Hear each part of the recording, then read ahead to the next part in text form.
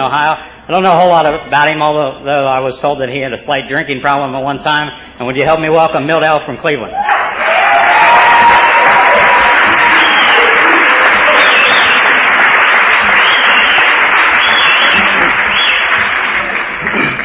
Oh, dear God, use me today as an instrument of your mercy and of your peace, and allow me to help someone in this room tonight. My name is Milt, and I'm an alcoholic. I'm a member of the Newberg Group, and alcoholism as it was and is in my life. But before I do that, I would like to congratulate this club on a year's anniversary of being in business, you know. That's right. That's a big deal. That's a big deal. You know, I'm one who believes that any group can stay in business as long as they serve God and their fellow man. It's when they start to serve themselves that they devour themselves and cease to exist. And you got a good start at a running year, and you can go on. You can just go on as long as they serve God and your fellow man. Now, that's just how I look at it. I would like to thank the people for asking me to come here and the two girls that picked me up and showed me around and the nice dinner and a nice room and my mom for not believing in abortion.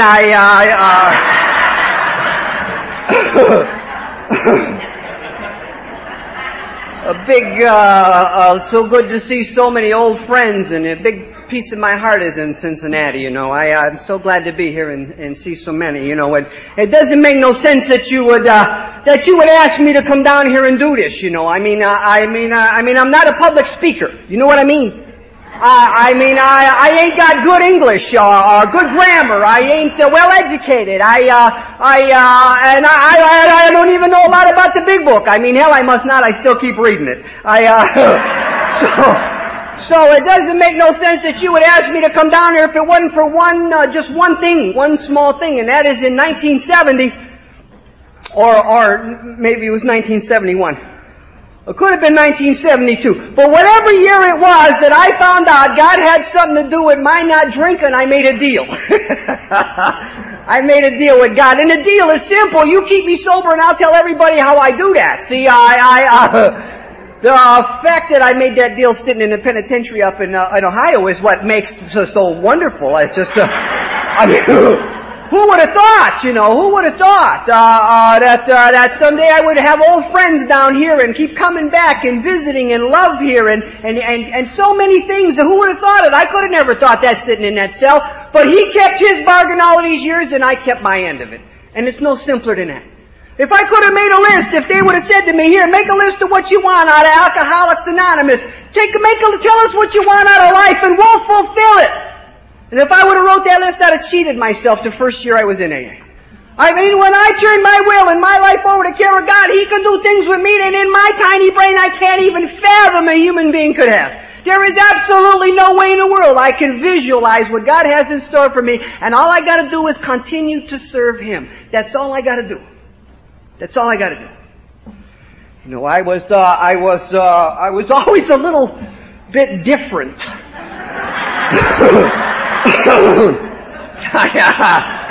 You know what I mean? I mean, my brother would be playing polkas on the accordion and I'd be listening to jazz. You know what I'm saying? I mean, I'd be wearing high-top Buster Brown shoes with white socks and I'd be wearing shine Stetsons with knee-high Banlon socks. I was exciting. I was an exciting guy, and maybe I still am. I can remember my whole family would be getting up at 6 to go to work, and I'd just be getting home. I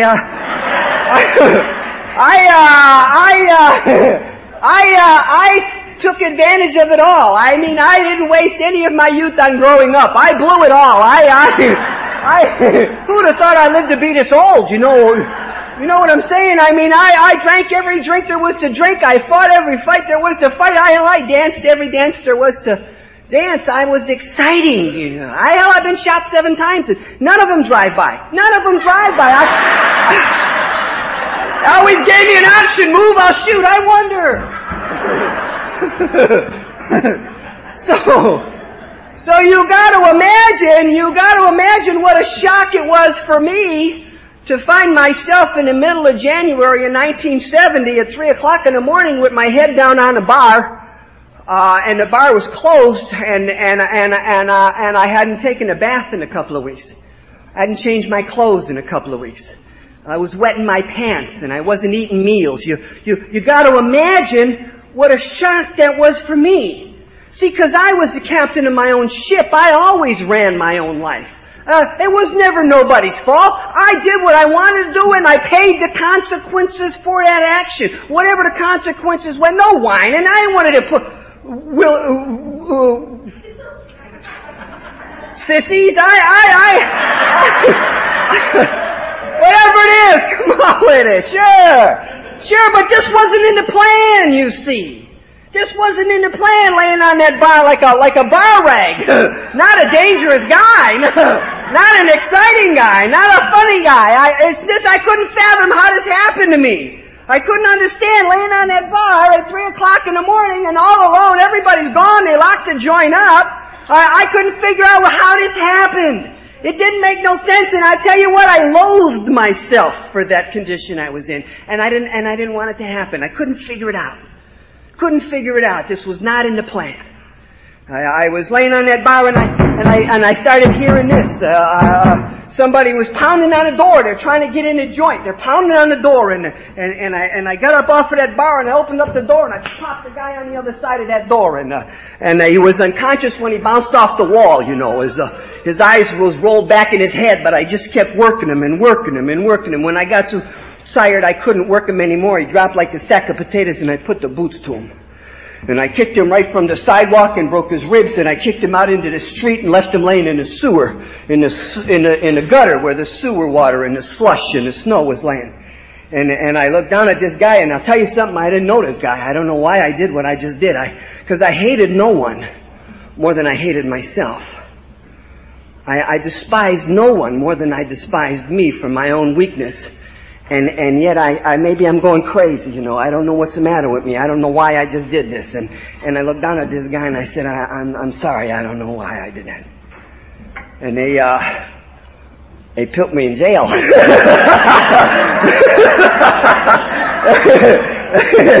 Now here's what I'm going to tell you about jail. I jailed well. I did excellent in jail. I didn't do well anywhere else, but I did good in jail.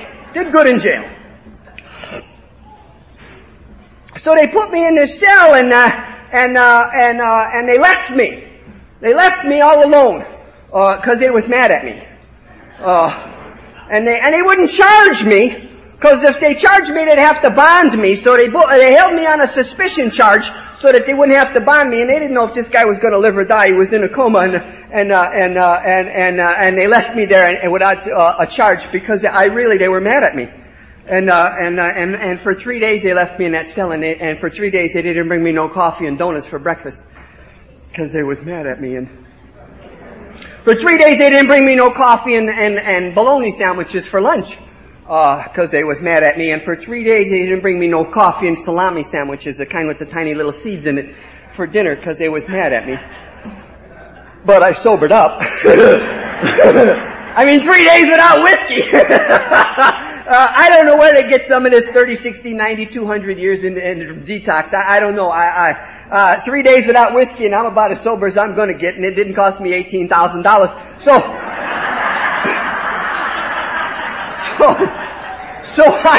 So I say this to you, if there's anybody in this room who knows somebody who really wants to get sober, if you know somebody who really don't want to drink no more, and they ain't got 18 grand and they ain't got hospitalization, I say punch a cop.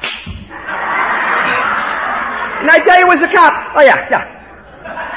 They'll sober you up. Oh, they'll warm you up, but they'll sober you up nonetheless. So now I'm sitting in this cell and I'm sober. See, I'm sober. And I make a decision not to drink no more because alcohol's a problem. Now, this is a good decision. But I'll tell you this. See, I'll give you this, that I come off whiskey hard. I'll give you that. I ain't got no trouble with that. This is the middle of January 70. I started drinking in 69 in November. I would get on these benders, I would get on these drunks, and this was just one of them drunks, and it was by no means the longest one I'd ever been on, but I come off whiskey hard. I mean, after a half a day without drinking and you throw up everything. You just throw up everything.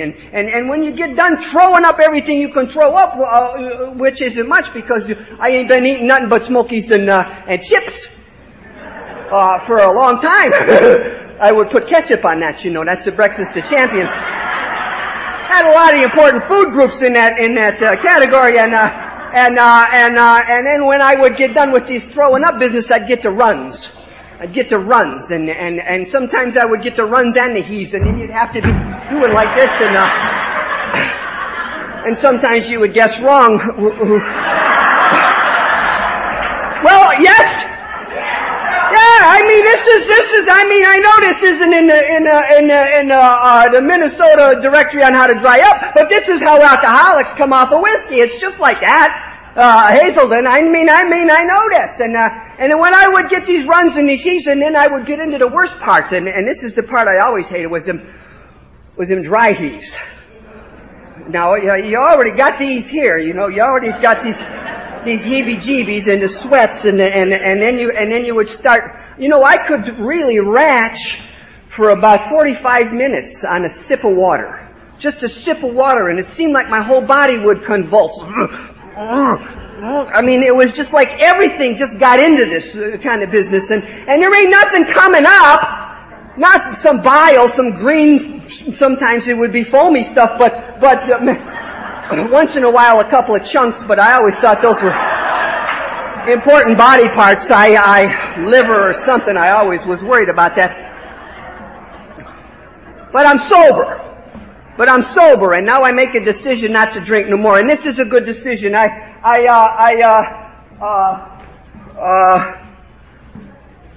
And I don't make this decision because of the jail. And I don't make this decision because of beatings or shootings or stabbings or emergency rooms, because all of that. I make this decision because I lost control of my life, see. I lost control of my life, and now I'm sober and I realize alcohol's a problem, and I ain't gonna drink no more. It's as simple as that. See, the big book says something like this.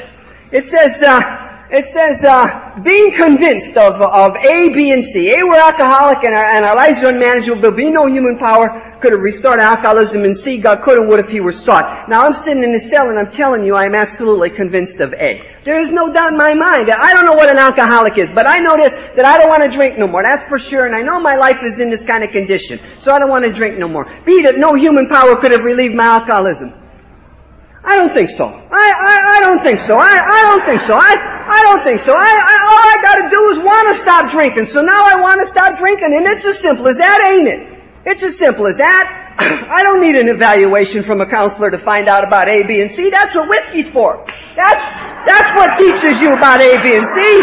Hell yeah! So now I step out of that cell, and I'm in this cell, and I make a decision to start drinking, and I drop a game plan. And the plan is simple, you know, and it's not a plan to stay sober, because sober's a given.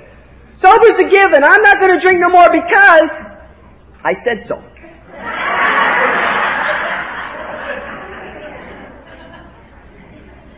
Somewhere in this book of Alcoholics Anonymous it says, whiskey is a great persuader. It ain't done persuading me, but I'm getting ready. I'm going to get back in the ring pretty soon over here with this whiskey. But I ain't going to drink no more because I said so. So I drop a little plan, and the plan is simple because I need something to do with my spare time. I'm going to get a job and go to work every day. That's two different things, getting a job and going to work every day. I mean... Right, Bob? Hey, Bob, right? That's right. There's the two different things between getting a job and going to work every day.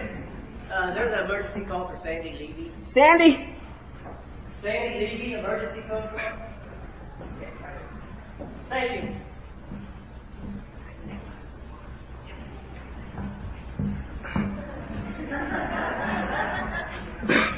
So I'm going to get a job and go to work every day. I'm sitting in the cell and I think of some of these guys I drink with, and some of these guys are big boozers. I mean, they're really heavy hitters. And they would get married and their whole lives would change. You know what I mean? I mean, they would get houses, cars, kids, jobs, 2-family homes, rental income. I mean, all kinds of stuff. That stuff would happen to them. And I'm thinking to myself, maybe this is what I should do. It's a joke. It's a joke.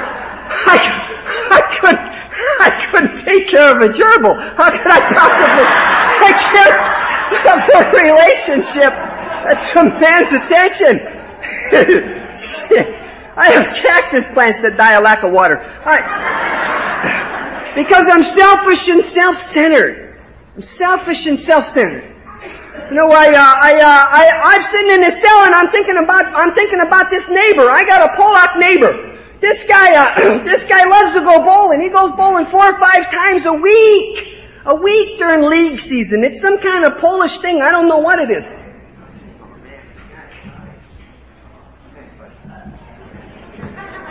What time does the dance start? Take it easy. Take it easy.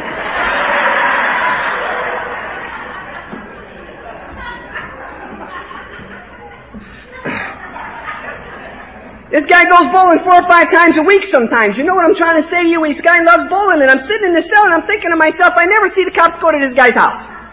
Never see him go to this guy's house. I'm thinking to myself, I never see this guy throw his furniture out of his windows. And I throw my furniture out of my window sometimes, but I have good reason. So I'm sitting in the cell and I think to myself, maybe I'll go bowling. Now I tell you this for 2 reasons, and the first reason is this, is that when I went to Newburgh, when I went to my home group, they told me that the greatest thing we can do to serve our fellow man is to set a good example. They said the power of example is the greatest thing we can do to serve them. You know, there's no way in the world that Polak could ever imagine me sitting back watching him gonna run my life the way he runs his life. There's no way in the world he could fathom that. And I'm telling you this. You don't know who's watching you. I'm telling you this. You don't know who's got their eye on you. And you don't know who's going to say, I want what that guy got, I'm going to do what that guy does. The power of example. You don't know who's going to do that. You just don't know.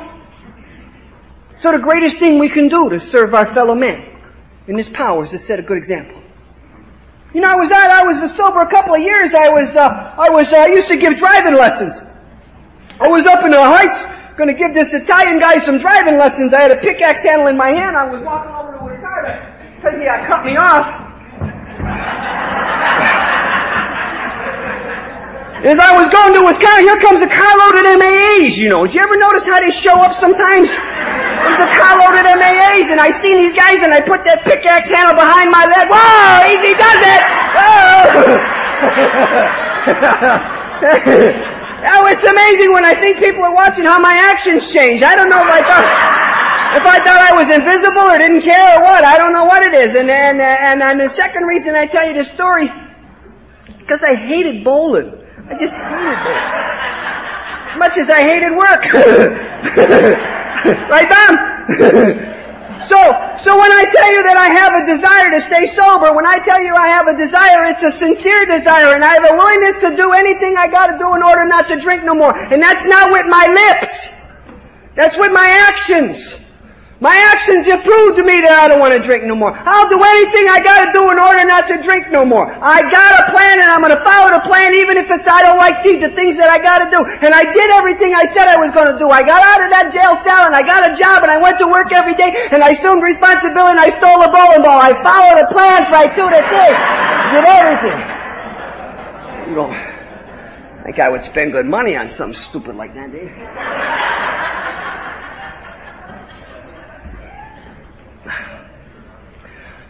All right. I'll give you this. I had no idea how to live sober. I had no idea what to do. I had no idea what to do. I mean, I was like, you go to the zoo. You got a zoo in Cincinnati. Cincinnati is a zoo. Go down to Vine Street. Go down to the zoo. Go to where they keep the cats. Watch the tigers. You'll see these tigers are like this, you know, in that cage. They ain't happy tigers. These tigers are restless, irritable, and discontented. That's exactly what they are. And that's exactly what I was. I was restless, irritable, and awfully upset. But I was sober. I got a line in this big book of Alcoholics Anonymous. It says, page 99. Wait. 143. It's, wait. 64. You know what? Maybe this line ain't even in the big book. Really. What if you ain't read the big book? You can't call me a liar because you don't know nothing. You see? But here's the line out of the big book. It says, those who say sobriety is enough is unthinking. That's minimizing. But I'm sober and that's all that counts. Now I'm sober a month and I got a job and I go to work every day. It means I get a paycheck and I ain't drinking. I buy a shirt and some pants and some hush puppy shoes. I got a car. I mean, things are working for me. You know what I'm trying to say? Things are happening for me. It's like all these years I had been a little bud. And now it was opening up into a beautiful flower. You know what I'm trying to say? But the problem with that is that I'm doing something about my relationships and my finances and my work and my wardrobe, but I ain't doing nothing about the biggest problem I got, and it's called alcoholism. Doing nothing at all about that. And that's like putting a tuxedo on a pig. You understand that? I'm all dressed up out here and ain't nothing changed on the inside. And it is really that simple for a guy like me. And the very nature of the disease of alcoholism is to drink. That's the nature of the disease. Now, I don't want to get into a controversy, but it's almost like a fact that you can't get alcoholism any other way but from drinking. I know this sounds like contradictory or something, but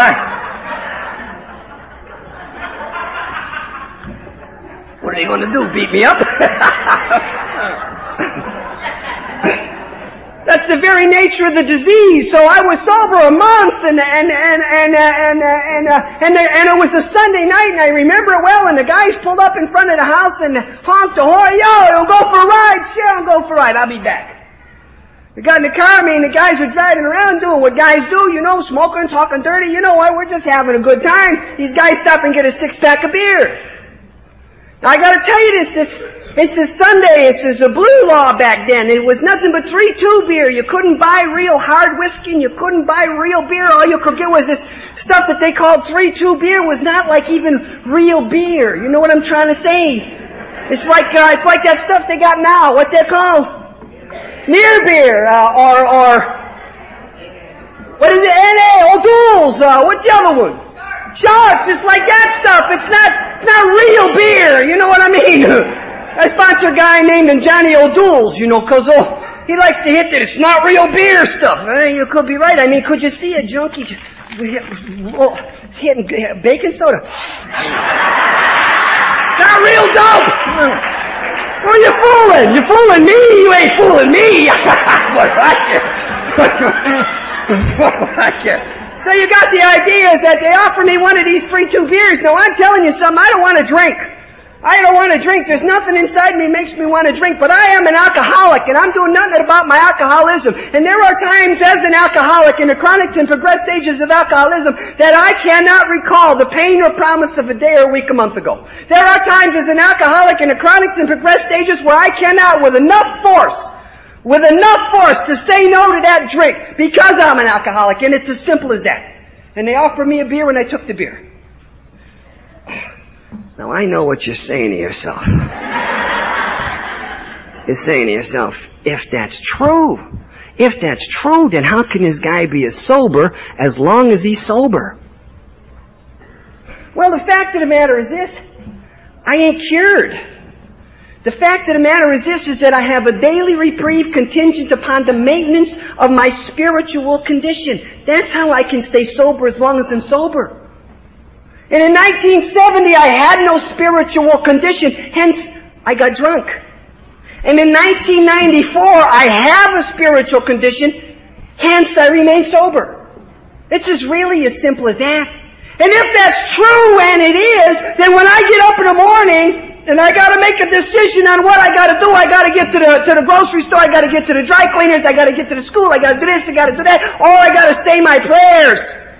What do you think I do? Absolutely.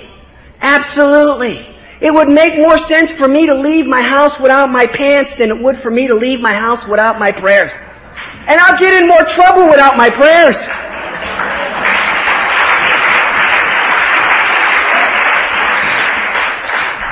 See, I might be dumb, but I ain't stupid. You know what I'm saying? You know all them Pollock jokes they tell? They're all true. But I'm smart enough to say my prayers. I know which side my bread is buttered on. It's as simple as that. It's as simple as that. But they don't have no spiritual condition at that time to maintain. So they offer me a drink and I take the drink. And I take the drink for no other reason except that I'm an alcoholic in the chronic and progressed stages of alcoholism. No other reason. You'd be absolutely amazed. Well, maybe you wouldn't. Maybe you wouldn't. At the amount of people in this room that are sitting here thinking they can cure alcoholism by going to meetings. You'd be amazed. Be amazed.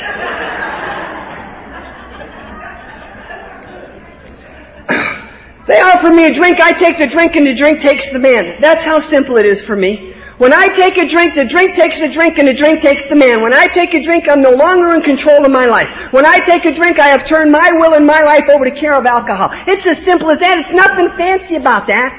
It's not even an intelligent approach.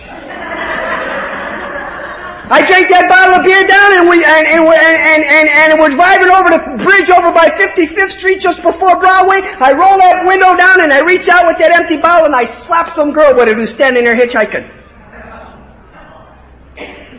I'll tell you this. If you would have told me 5 minutes before I drank that beer that in a very short time I'm going to seriously injure an innocent party, I would have said to you, what do you think I am, some kind of animal? And yet you give me a drink, and I will hurt someone. I will always hurt me, but I will hurt someone. Now I'm with these guys,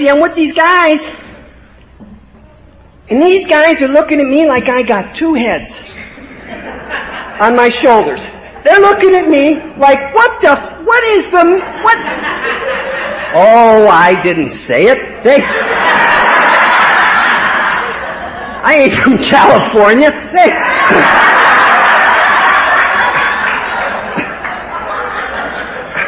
See, I'm going to tell you something. There's nowhere to hide in a bottle of beer. Want to know something? There's nowhere to hide in a bottle of beer. I don't like me. I don't like what I just did, and I can't hide in a bottle. You give me a fifth of whiskey. That's her fault. Shouldn't have been in my neighborhood.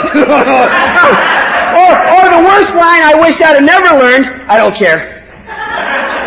Of course I care. Of course I care. Of course I do. I'll tell you what I want to do. What I want to do now, because I feel so bad, is I want to go home. I want to go home and I want somebody to hold me. I want somebody to stroke me. I want someone to say, it's okay, baby, Mama got you and nobody's going to hurt you. But I'm an alcoholic. And I've made the fatal mistake of taking the first drink. And the main symptom of alcoholism is called the phenomenon of craving. You see, when they drink, they don't get the phenomenon of craving. When you and I drink, we get it. It's an allergy. It's a physical thing that I don't want, I don't know I got, it's just something I got and that's the way it is. Does that make sense to you? The absolute best story I have ever heard of the disease concept of alcoholism was a guy named Dave Barge, lives in Los Angeles. He was leading a conference, and this is the story the guy told. He was 22 years old, married, had 5 kids. This is a busy guy, 22 years old. This is a busy guy. Who's one of them Hekins, busy guys.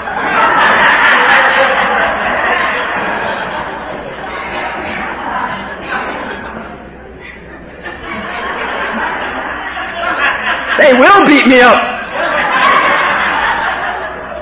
Busy guy. This guy's 22 years old, married, got 5 kids, he got his own business, he's a contractor, does drywall, things are breaking for him like nobody's business. Everything's in his favor. Everything. His wife says to him, go to the store and give me a gallon of milk, a loaf of bread, and a dozen eggs. And of course he's happy to do that. This guy is happy with the way his life is going. He goes to the store, he gets a gallon of milk, a loaf of bread, and a dozen eggs. He's walking home from the store and he thinks to himself, I'll stop and get a beer.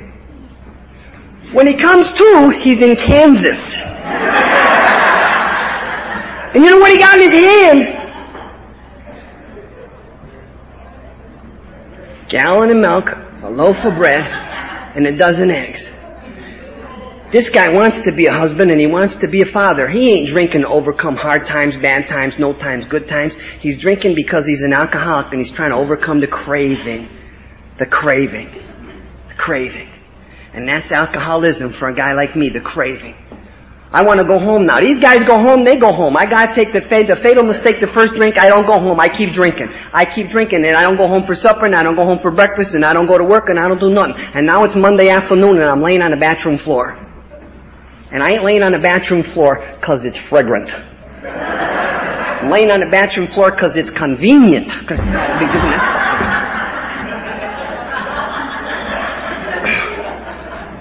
And it's also cool.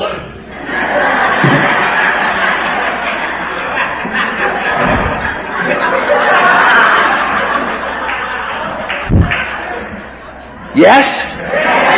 Damn right. Damn right. I've often wondered why they never made a toilet with a pull-down headrest. This would be a good thing for some of us. Damn right.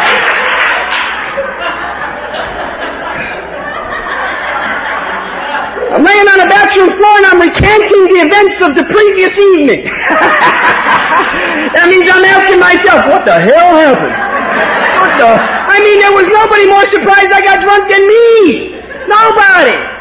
Couldn't believe I got drunk. Now I want to point this out to you right here. This is the beginning of the crack in the power that I had in myself. This is the beginning of the crack in my self-confidence. This is the beginning of the crack where I believe I can do anything I want to do. All I got to do is want to do it. Because I don't want to drink no more. I want to stay sober and I got drunk. And I'm laying there and I'm going over the events. I'm sitting at home. Everything's good so far. These guys come. This is okay. We're driving around. This is all right. These guys stop and get us. See, I'm going over this in my mind. And you know what? Just a tiny little amount to think. Just a little thinking and I realize what the problem is. Just a little thinking and I realize what the problem has been all along. All I got to do is just a little thinking and I realize, possibly for the first time, that my drinking is their fault. I said the beginning of the crack.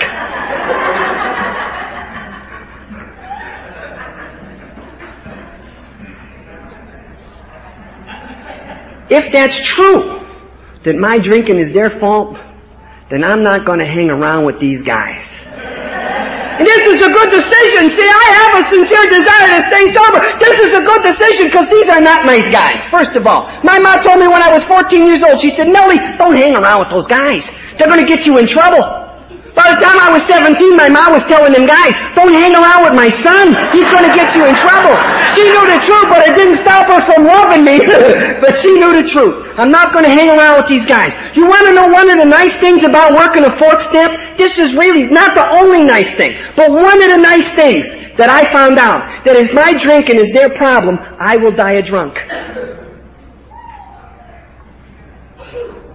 I found out that if my happiness depends upon you, I will remain unhappy for eternity.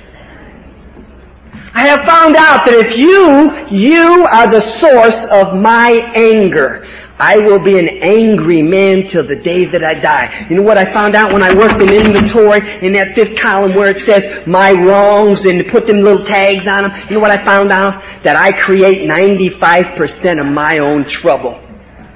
That's what I found out. And I'll tell you what else I found out. That if I continue with the rest of this program and continue to grow spiritually, continue to work a 10th and 11th step on a daily basis, I am 95% trouble-free.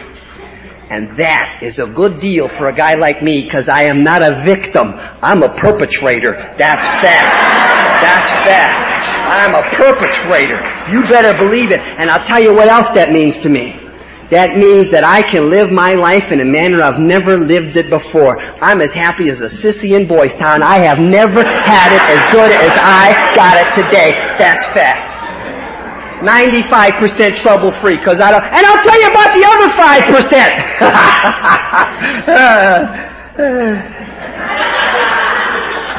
I have a power. I have a power that enables me to match calamity with serenity. So when that 5% comes down the tubes, you know what I'm saying? You know what I'm saying? Car wreck, somebody hits you, it's a kid, heart attack, daughter, I don't care what it is, that 5% don't knock me out of the box. And it's going to happen, the 5%'s it don't knock me out of the box. So when I get up in the morning and I kneel down and I say my prayers and I do that meditation like it says, remove me of the things in that 11th step that stand in your way of my serving you, and I do. And then I read those little books and I put my mind in the frame of service to this God and his fellow man. When I get up off that floor and I look at the world, I say, come on with it. Come on with it. What do you want from me? You come on with it. What are you going to give me? What are you going to do to me? Me and God can't handle it. That's fact. That's fact. This is really simple. You know, I have a revolutionary new approach to Alcoholics Anonymous. Not here in Ohio. This in other places they never even heard of this approach. It's called follow the directions. Yeah. This is a new thing. This is a new thing. Don't need any guidelines, maps, surveys, nothing. This is just follow the directions that are in this book. It's called the dumb guy approach to Alcoholics Anonymous. Just a dumb guy thing. You know what I mean? If the book says to read, what do I do? If it says to write, what do I do? If it says to make a decision, what do I do? Dumb guy. Just a dumb guy. Okay, if that's what it says to do, then I'll do that. You know, I was in a joint, I was operating a buffer in a joint, and I had a helper, a new guy, rookie. The ink was still wet on this guy's number. I'm working this buffer, we're doing the buffer. Bing, bang, the buffer dies on.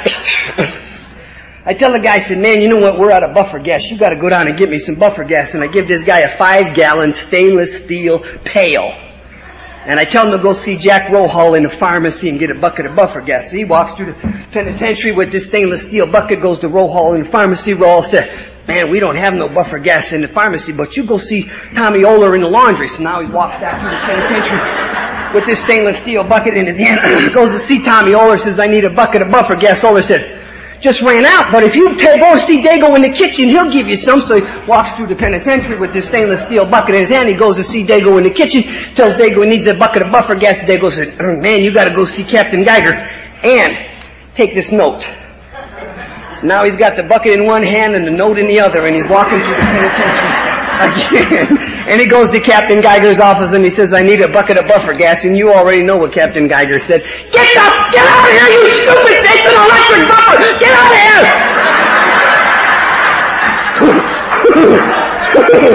And that's what we did to him. We laughed at him. And you want to know why? Because he followed directions. I come in Alcoholics Anonymous, and what's one of the first issues of orders they give me?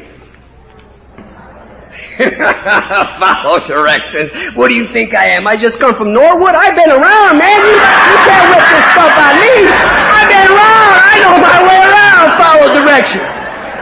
So what I'm trying to tell you is this. Before I could work a third step, before I could do a third step prayer, before I could turn my will and life over to care of God as I understand Him, I had to step from the bridge of reason to the shore of faith. I had to let go of old ideas. I had to let go of what I knew. It took a chance that you guys were right. And that's called faith. That's called faith. Oh, not a great big faith, just a tiny little faith. A childlike faith. You know what I mean? Just a simple little childlike faith. My daughter was a couple of years old, 4 years old, 5 years old, 3 years old, I don't know what. We were having some kind of birthday party for her. She was running down the sidewalk. And she fell down and she skinned her knee. And she laid out there screaming, kicking, crying, fussing. You know how women do. They go on.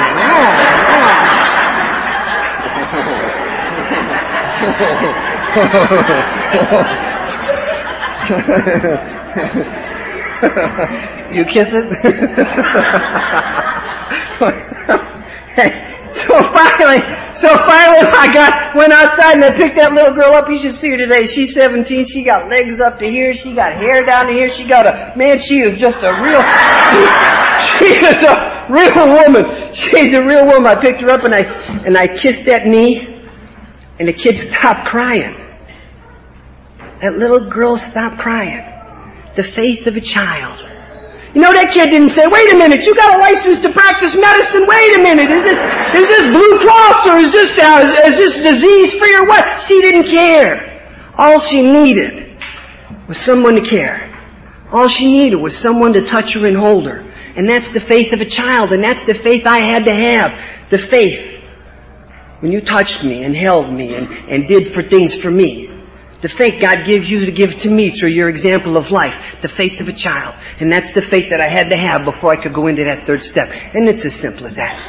It's as simple as that. Follow the directions. Follow the directions. Here's what I know about men.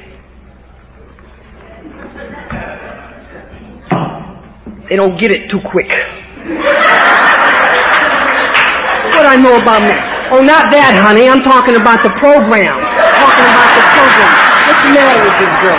What a girl. I don't get this girl. See, I do a lot of work. I do a lot of work with this thing over here, and I get these guys, and I say, all right, here's the directions. Nope, I got it. Now, do it. Did you do it?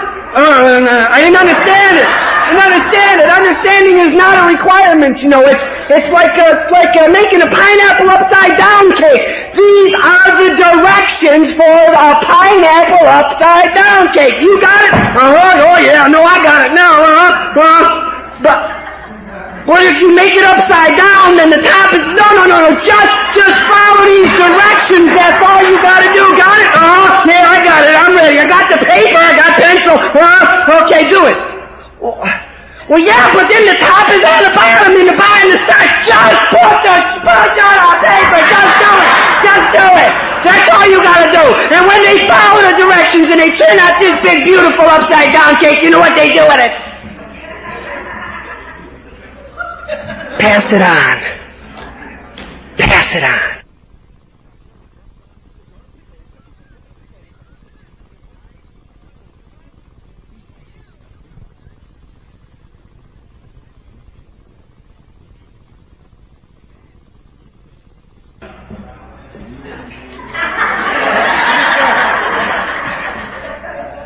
Ever get the taper mad at you, man? Come out like Donald Duck.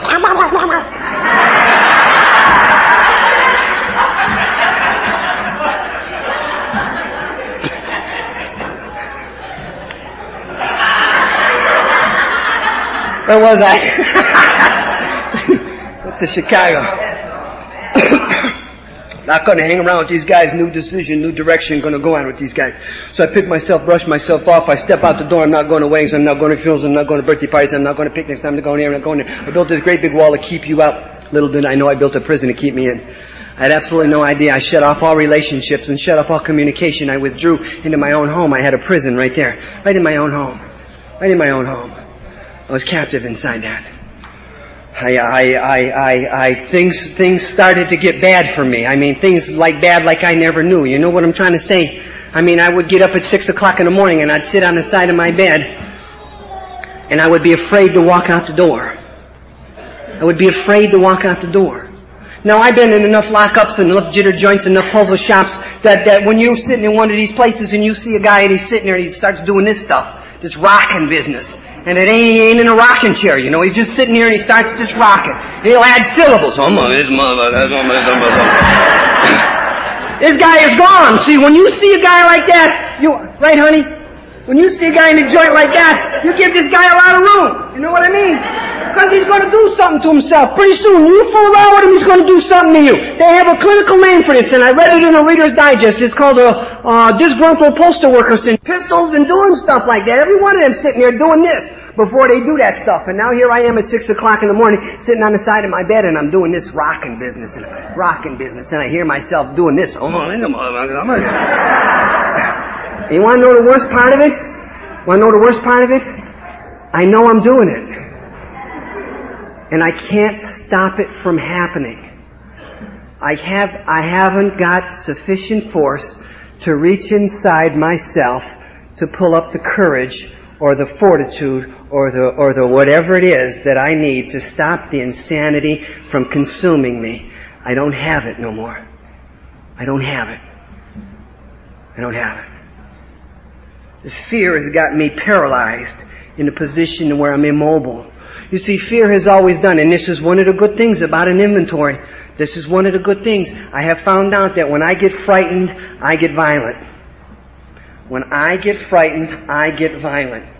Now you can make me count to 10, you can stand me in the corner, you can hold your breath, you can tie a rubber band on your thing when you get, just snap the rubber band, that's all you got. You can do all of that stuff that you want to do. But if you remove the fear, the violence dies a natural death. Fear. This fear now that has always made me violent has now got me paralyzed. I'm afraid to walk out the door. I'm just paralyzed with this fear, and I can't stop this from happening to me, and I don't know what to do. You want to know that this is a nice thing. This is a nice thing, this big book. You really should read it. I recommend it highly. This is a very nice book over here. That's right. And I'll tell you what. Do you know why they wrote this book? This is a fact, so that you wouldn't have to make up your own program. Yeah. I wouldn't lie to you. Well, yeah, I would. But not about this. Here's what it says about fear. Here's what it says. They know alcoholics have fear. They say it's an evil and corroding thread. They say the fabric of our existence is shot through and through with it. They say that it sets into motion trains of misfortune, circumstances of misfortune that we feel we don't deserve. The hell does that mean? I don't know. But listen to this. I went to buy a car. A Chevy Malibu. or Caprice maybe. I don't know what. But it was black. It was a black Chevy. And I got this guy down to $1,750. Good deal. Confident. Cocky. Yeah, I'll let you have what you do. Take that thing off and put this on. And what about the tire? We all agreed to everything, and I said to this guy, I'll let you know tomorrow. Anything wrong with your story so far?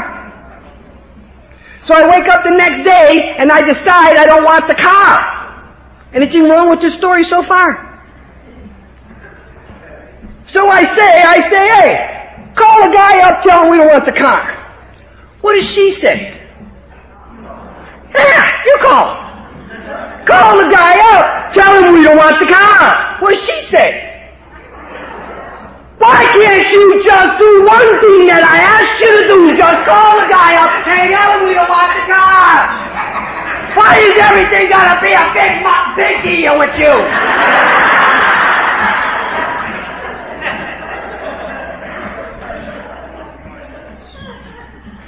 What's the problem here? I am afraid to call the car dealer. If I wasn't, I would call the car dealer. I have set into motion trains of circumstances of misfortune that I don't feel. One of us is going to be sleeping on the couch that night without covers. One of us is going to be sleeping there. And there I am on the couch, saying to myself, it's got to be her fault. I didn't do nothing. I don't know why she can't what's the problem here? Just that fear. And that's the benefit, that's the freedom of working in inventory when I start to review my fears and put them down on paper. And I ask myself why I have them. You want to know why I'm afraid to call that car dealer? Well, so do I. You damn right I do. But here's what the big book of Alcoholics Anonymous says, and it says it on the very next line. It don't wait 3 paragraphs, because I'd have forgot the whole thing had it said that long. The very next line it says, we have these fears because self-sufficiency doesn't go far enough. And that's why I have every fear that I have. Because I'm trying to conquer it on my own. And here's what it says to do with this fear. It says we ask God to remove this fear. Is that it? No. It says we ask Him to direct our thinking to what He would have us be. Can it be that simple? Can this program of Alcoholics Anonymous be that simple? You betcha. Because the very next line is this. At once we commence to outgrow fear. I hear things in Alcoholics Anonymous that give me the shivers. Don't work the steps for a year. No major decisions for a year. I mean, they pull this out of somewhere. I don't know where they pull it out of. It's got no foundation in anything I read or anything that I see. They pull it out. No sex for a year. No, don't sponsor for a year. What's the year? What is this? If I could stay sober a year, why would I want to work the steps? If I got a piece of advice for you that's got a tiny little bit of foundation, it would be no resentments for the first year. And why might that be, you're saying to yourself? Because it's the number one offender. It sends more alcoholics back to drinking than anything. A lot worse than sex. A lot worse than anything else I could possibly. And if no sex for the first year is good, then no sex for the first 17 is better. Huh? Oh, stupid! Well, if no resentment for the first year is good, then no resentment for the first 17 years is better. Makes sense, don't it? Absolutely makes sense.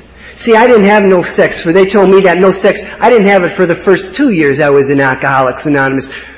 Well, of course I was in prison, but I didn't have none. And you want to know what I found out? You want to know what I found out? Is that when I did have sex, I was just as selfish and dishonest and self-centered and hurting people as I'd always been. Abstinent doesn't make me stronger than anything. The power of God in changing my life and my direction is what gives me the ability not to hurt other people. That's the big thing. That's the big thing. I got off on a rocket over here. I didn't mean to get into that.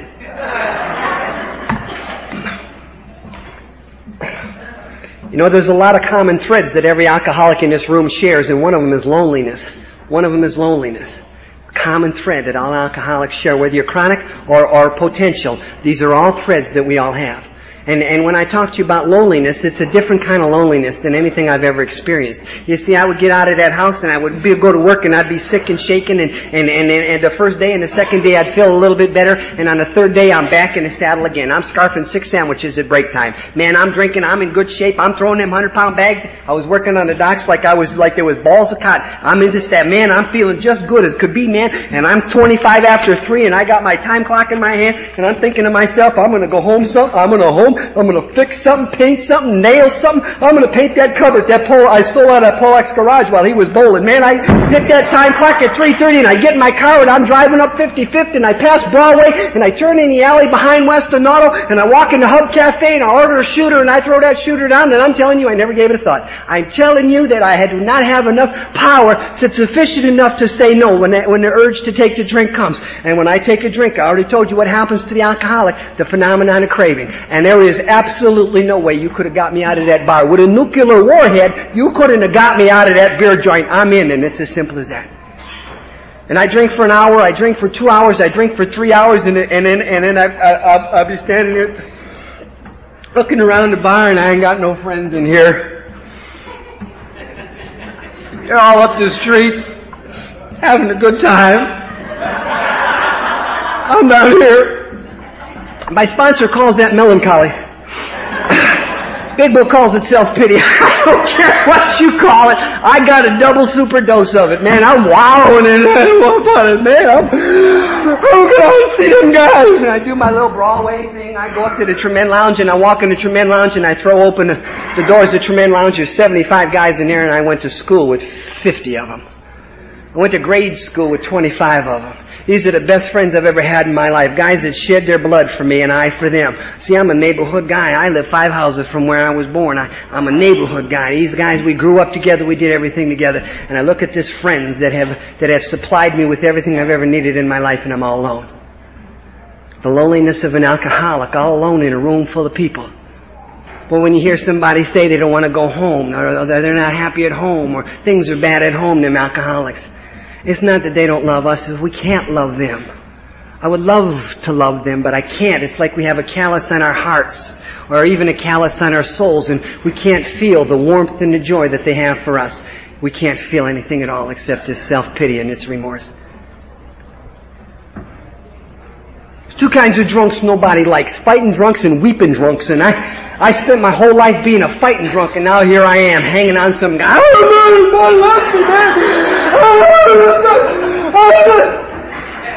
Snotting all over this guy's arm. He knows me as a fighting drunk, so he ain't popping me a good one, you know, but there I am. You want to know the worst part of this story? I don't black out. I wake up the next day and I remember this disgusting, humiliating experience of manhood. This big book got another line in it. It says, there's things we do on these drunks that we want to tuck far away so the sunlight is never shone upon it. That's what we look for. This is one of them things, man. I don't want to see these things. And it gets worse. And it gets worse. Absolutely worse. You know, I never had a lot going for me. I mean, I never had a lot of money, a lot of skill, a lot of talent, a lot of good looks, but I always had a lot of hope. A lot of hope. I remember when I was 14 years old, I'd gather up the 8 and 9-year-olds and put them on my football team and would challenge the 15-year-olds. Come on! Line up! I'm telling you, we can do it! Let's go! We can do it! Filled with hope. Filled with hope. I was 21 years old. I walked into Wishing Well up on 79th and Broadway. Guy stopped me at the door. He said, Millie, don't go back there. He said, there's 50 guys back there that are going to beat the snot out of you, man. I threw my coat off and I flew back there. And they did. And they did. But I had hope. I had no brains. But I had hope. I had hope. Now I'm 24 years old. I'm 24 years old and I'm hopeless. I'm 24 years old and I ain't got no light at the end of the tunnel. Ain't nothing left in me that wants to keep going on because I can't stand the pain. I can't stop crying and I can't stop being afraid and I can't stop being lonely. I just can't stop the pain. And I'll tell you, it would have been an absolute pleasure had somebody come off the corner and just blowed the back of my head off because it just hurt too much to breathe. You know, there ain't no mercy in a bottle of whiskey. You want to know what I know? This is what I know. There ain't no mercy in a bottle of whiskey. It don't stop hurting you until you're dead. It don't stop taking from you until you suck your last breath. It ain't going to stop hurting until you can't breathe no more. That's alcoholism. There ain't no mercy in a bottle of whiskey. And this is what I know from sponsorship. You want to know what I know from sponsorship? This is what I know. After you're dead, whiskey ain't done. Alcoholism ain't done. It wants your kids. It wants the fear and the tears and the loneliness and the despair that you put inside them so that when they take that first one,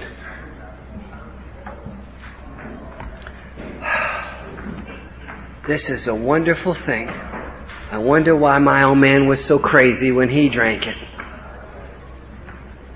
See, here's what I know about my alcoholism. I love my old man, but I hated his drunkenness. And you give me a drink, and I fall in love with the things I hate and hate the things I love. I stand before a judge in April or May of 1970. The judge pounds on that thing. He says, I find you shooting with intent to kill an officer of the law, and I sentence you to 1 to 20 years. And I'm standing before that guy, and they're putting these things on and all of these things on, and I'm looking at that guy, and you know what? I don't even hurt. I have been living in so much pain on a daily basis, hopelessness and despair on a daily basis, that guy cannot give me any more pain. I mean, what's that guy going to do to me? Take away my freedom? I've been locked up inside a bottle of whiskey, and you couldn't hurt me no more than I've already been hurt. What are you as members of society going to do to me? You're going to take away my loved ones? Selfish people don't love, they use. What could you possibly give me that alcoholism and my own selfishness hadn't already taken from me? You couldn't hurt me no more. And it's a terrible condition for a human being with a soul to be in, but that's just the condition alcoholics get in. And they put me in the county jail, and I sobered up in that county jail. And I sobered up in that county jail because the day before I went to court, the guys had a going away party for me, like I was leaving for Penn State instead of the state pen. They had a going away party for me. I sobered up in that cell, and you already know the condition I'm in. You already know the mental and physical condition I'm in. I sober up in that cell, and as I sober up, two things come clear to me. Two things come clear to me that have never come clear to me before. And the first thing is this: I ain't in this cell because I squeezed the trigger. I'm in this cell because I drank. If I hadn't have drank, I wouldn't have squeezed the trigger. You know, I never got that in all those years. I never got drink trouble, drink trouble, drink trouble. I never got it. That day in that cell, I got it. And the second thing I got sitting in that cell was this: that I can't stop drinking. And that means if I do 1, 5, 10 or the whole 20, when I get out of here, I'm going to drink again. And when I drink again, I'm going to come back again. And I'll tell you what I got. I got my whole life right here in my hands, and I don't like what I see. See, I don't mind taking a beating. I really don't mind taking a beating. But you ain't going to beat me up forever. Not forever, you won't. I don't even mind being a loser. But not forever. And that day in that cell, I knew it was forever. There's a magic line in this big book, and it might only be magic for me, but it says this. It says, there are those who make the supreme sacrifice rather than fight again. And that day in that cell, there was no more fight in me. That day in that cell, just like many other drunks in many other cells, they take their underwears and they string themselves up, or they go out the window, or they go over a bridge, or they eat or something. They do all of that stuff rather than fight again. And that day in that cell, I knew that this pain was going to be forever, and not forever. I did something in that cell that was more against my nature than suicide, more against my will, I suppose, than taking my own life. And I say it's the toughest thing I've ever done in my entire life, and it's called surrender. Total surrender. I cannot do this. Somebody help me. Help me. You see, this male pride is it's a deadly thing, male pride. A lot of my friends have gone to the penitentiaries for killing guys just because their pride was injured. A lot of guys have been killed because they injured other people's pride. I got in a gunfight up on 55th and didn't bring a gun. It's funny now.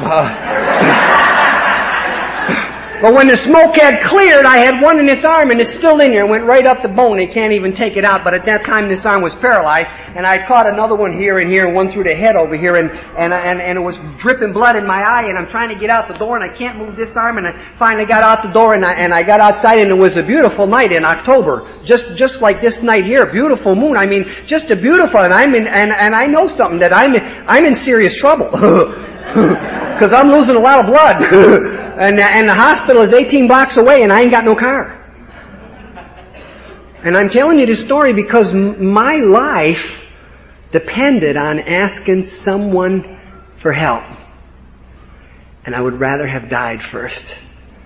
Would rather have died than ask someone for help. So when I tell you the story about being in the cell and surrendering and asking for help, you must know this, that my pain was greater than my pride. And my pride is deadly. You must know that. You must know that. I'll tell you what I know about God. You want to know what I know about God? This is what I know about God. When you give it up, He shows up. There ain't no 3-day waiting period. It is just as simple as that. When I give it up, He shows up, and there ain't no... I believe God had been at the door of my heart, just knocking all those years. What do I need God for? I'm doing all right running my own life. What do I even need you for? What do I need you for? And whiskey is a great persuader. And it's at this time in my life I am convinced of being. No human power could relieve me of my alcoholism, because if I can't, no one can. And that day in that cell I surrendered. And here's what I know about God. In that moment of total surrender, He sends me a messenger. He sends me a messenger. And that's all I am for you tonight, is a messenger. I am not the message. I am nothing but a delivery boy, like a pizza guy. Well, that's all I'm doing. Here, that big book, that's it, I'm giving it to you. You do what you want. Eat it, throw it, put it under the car. I don't care what you do with it. That's all I'm supposed to do, is deliver it to you. You see, I ain't your God. I ain't even my God. And I won't let you make me your God. You see, my sponsor refused to be my God. I wanted him so hard to be my God. What should I do, Tommy? Tell me what I should do now, Tommy. What's next, Tommy? I got to do this, Tommy. What about this, Tommy? What about that, Tommy? And no matter what the problem was that I would take to my sponsor would always give me this answer. Sit quietly and listen. God will speak to you. Sit quietly and listen. God will speak to you. We should write that in the big book of Alcoholics Anonymous. Prayer and meditation. We should do that. Is that in there? It's in his. I like this guy.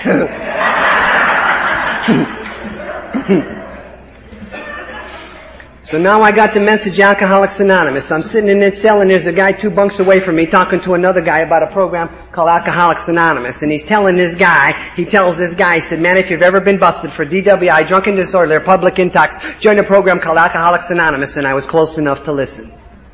See, he wasn't talking to me, he was talking to this other guy, but I was close enough to hear the message, Alcoholics Anonymous, and I believed it. Now you gotta notice, I ain't never been to an AA meeting. I ain't never heard of Alcoholics Anonymous. No one has ever talked to me about Alcoholics Anonymous. This is what I know. That guy told that guy and I believed it. Now I'm not about to tell you that one day I was so dumb I couldn't get out of a phone booth and the next day I got a solution to the biggest problem I've ever had in my life. It's not intelligence. It's grace. It's not intelligence. It's grace. And you want to know how I know it's grace? Because the guy that's doing the talking about Alcoholics Anonymous had been in Alcoholics Anonymous, went out and got drunk and shot a guy to death in a phone booth. He's facing murder 1, and the chair was still operable then. There was no reason for me to believe that guy, because in a very short time he's going to be a McNugget. There's no reason for me to believe that guy. If it ain't for the grace, and it's as simple as that, isn't it? It ain't for the grace. God gives me the grace to believe the truth, even if it comes from the mouth of a liar. I got the message, Alcoholics Anonymous. And you got the message, Alcoholics Anonymous. And you want to know how I know you got the message, Alcoholics Anonymous? I gave it to you. I get down to the penitentiary. How we doing? What are we doing? Come on.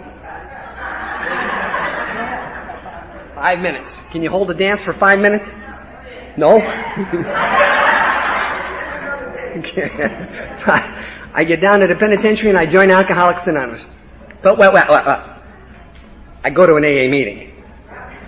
It's 2 different things. It's 2 different things. You know what I mean? I mean, if I'm going to join AA, I got to do something. You know what I'm saying? I mean, if I take this chair and put it in a chicken coop and sit in the chair, ain't nobody going to say, man, look at that chicken, huh?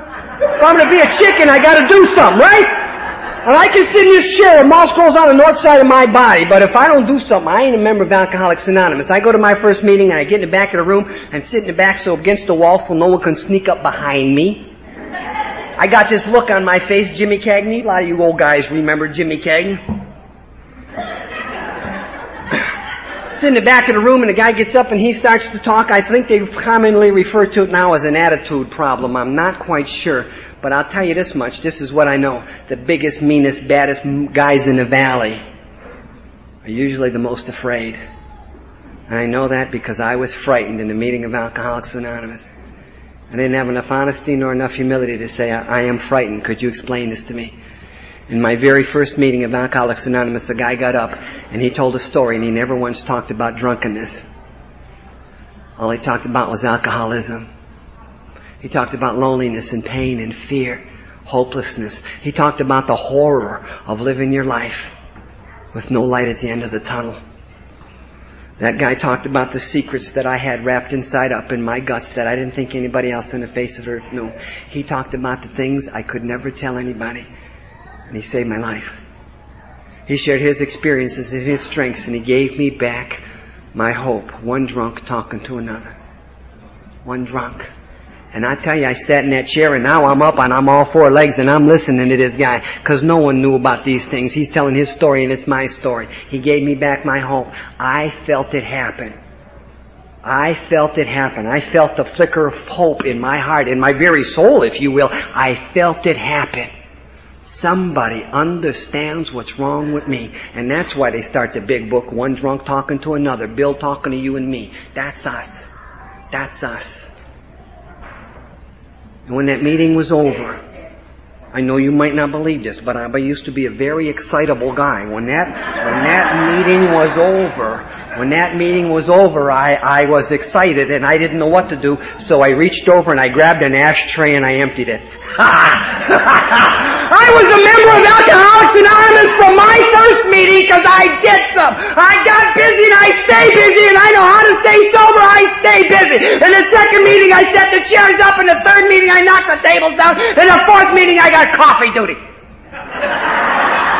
And it wasn't like plugging the pot in, but I don't put the grounds in. The coffee was across the yard in the officer's dining room. You go see that movie, Shawshank Redemption. The movie might suck, but that's the prison I was in. They're going to give you a long shot of the dining hall. Why? That's from where they shot the shot to where the dining hall is where the Mary A meeting was to where I carried the coffee from. And that coffee was in a 15-gallon soup pot. I used to grab that soup pot like that kung fu guy. I wrap my arms around that pot and I'd be carrying that pot. All the way across the yard and up to that meeting. Now I'm not about to insult your intelligence, tell you can stay sober on coffee cups and ashtrays. Nah. But I'm about to tell you this. I bought enough time. I bought enough time with good works and unselfish acts. That's why sponsors tell you, grab this, do this, grab this, do that. Go over here, shake your hand, pick up an ass, do this and do that.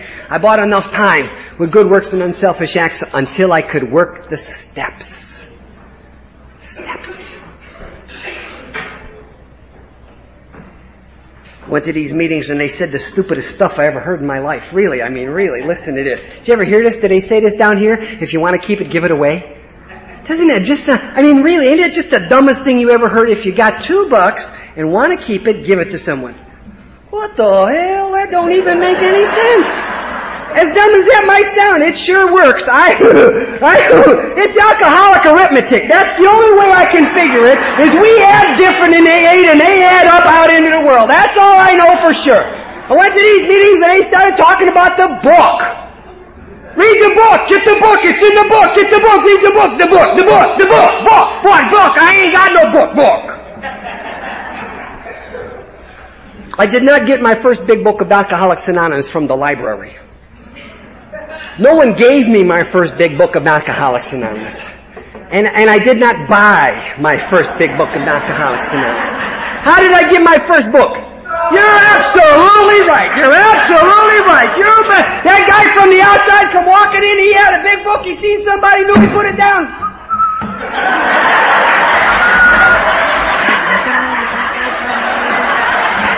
So I got the big book of Alcoholics Anonymous in my hot little hand. Woo-hoo!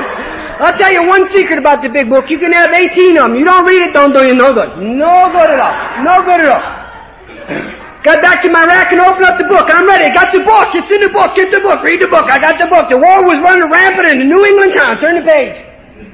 I forgot what I read. Turn the page back. I was walking through Winchester Cathedral. Turn the page. I forgot what I read. I turned the page. It's the Grenadier, muskets and pots. What the? Get out of here. This don't even make no sense. I mean, even make no sense. You see, this is not recreational reading. It's like a textbook. You know what I mean? It's meant to be read and studied. Read like a textbook. You know what I'm trying to say to you? You know what I'm trying to say. That's all I'm trying to say to you, is I had no retention. I had no understanding. I had nothing. But I just kept reading it and over and over and over and over and over. And that's all I do, and I still read it today. Still read it today. And if you're sitting in this room, you don't understand what's in the big book of Alcoholics Anonymous, you're in the right room. You're in the right room. You're in the right room. And my kids, shit, I wish the guys I sponsor was as smart as my kids, because when my kids read a book they don't understand it, you know what they do? They get a tutor.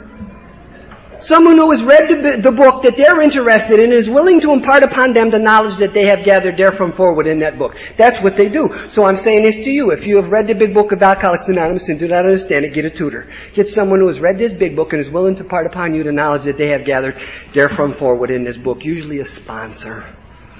It's in the book. It's in the book. So if you're sitting in this room, you new guys a week, 2 weeks, 6 weeks, whatever you got, you ain't got no big book of Alcoholics Anonymous, you ain't got no money to buy one, your pride is so great you won't ask nobody for one, what should you do? Don't you dare steal a big book of Alcoholics Anonymous! You get a job and buy one! This is not the penitentiary! What is the matter with you? That's why it all comes down the river. That's exactly why.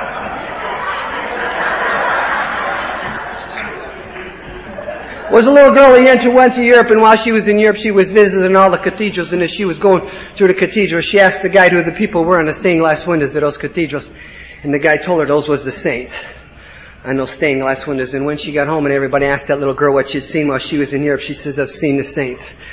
And when they asked her who the saints were, this little girl in her innocence, she says, the saints are the ones that let the light in. And I say this to you in my innocence, and man, I got it.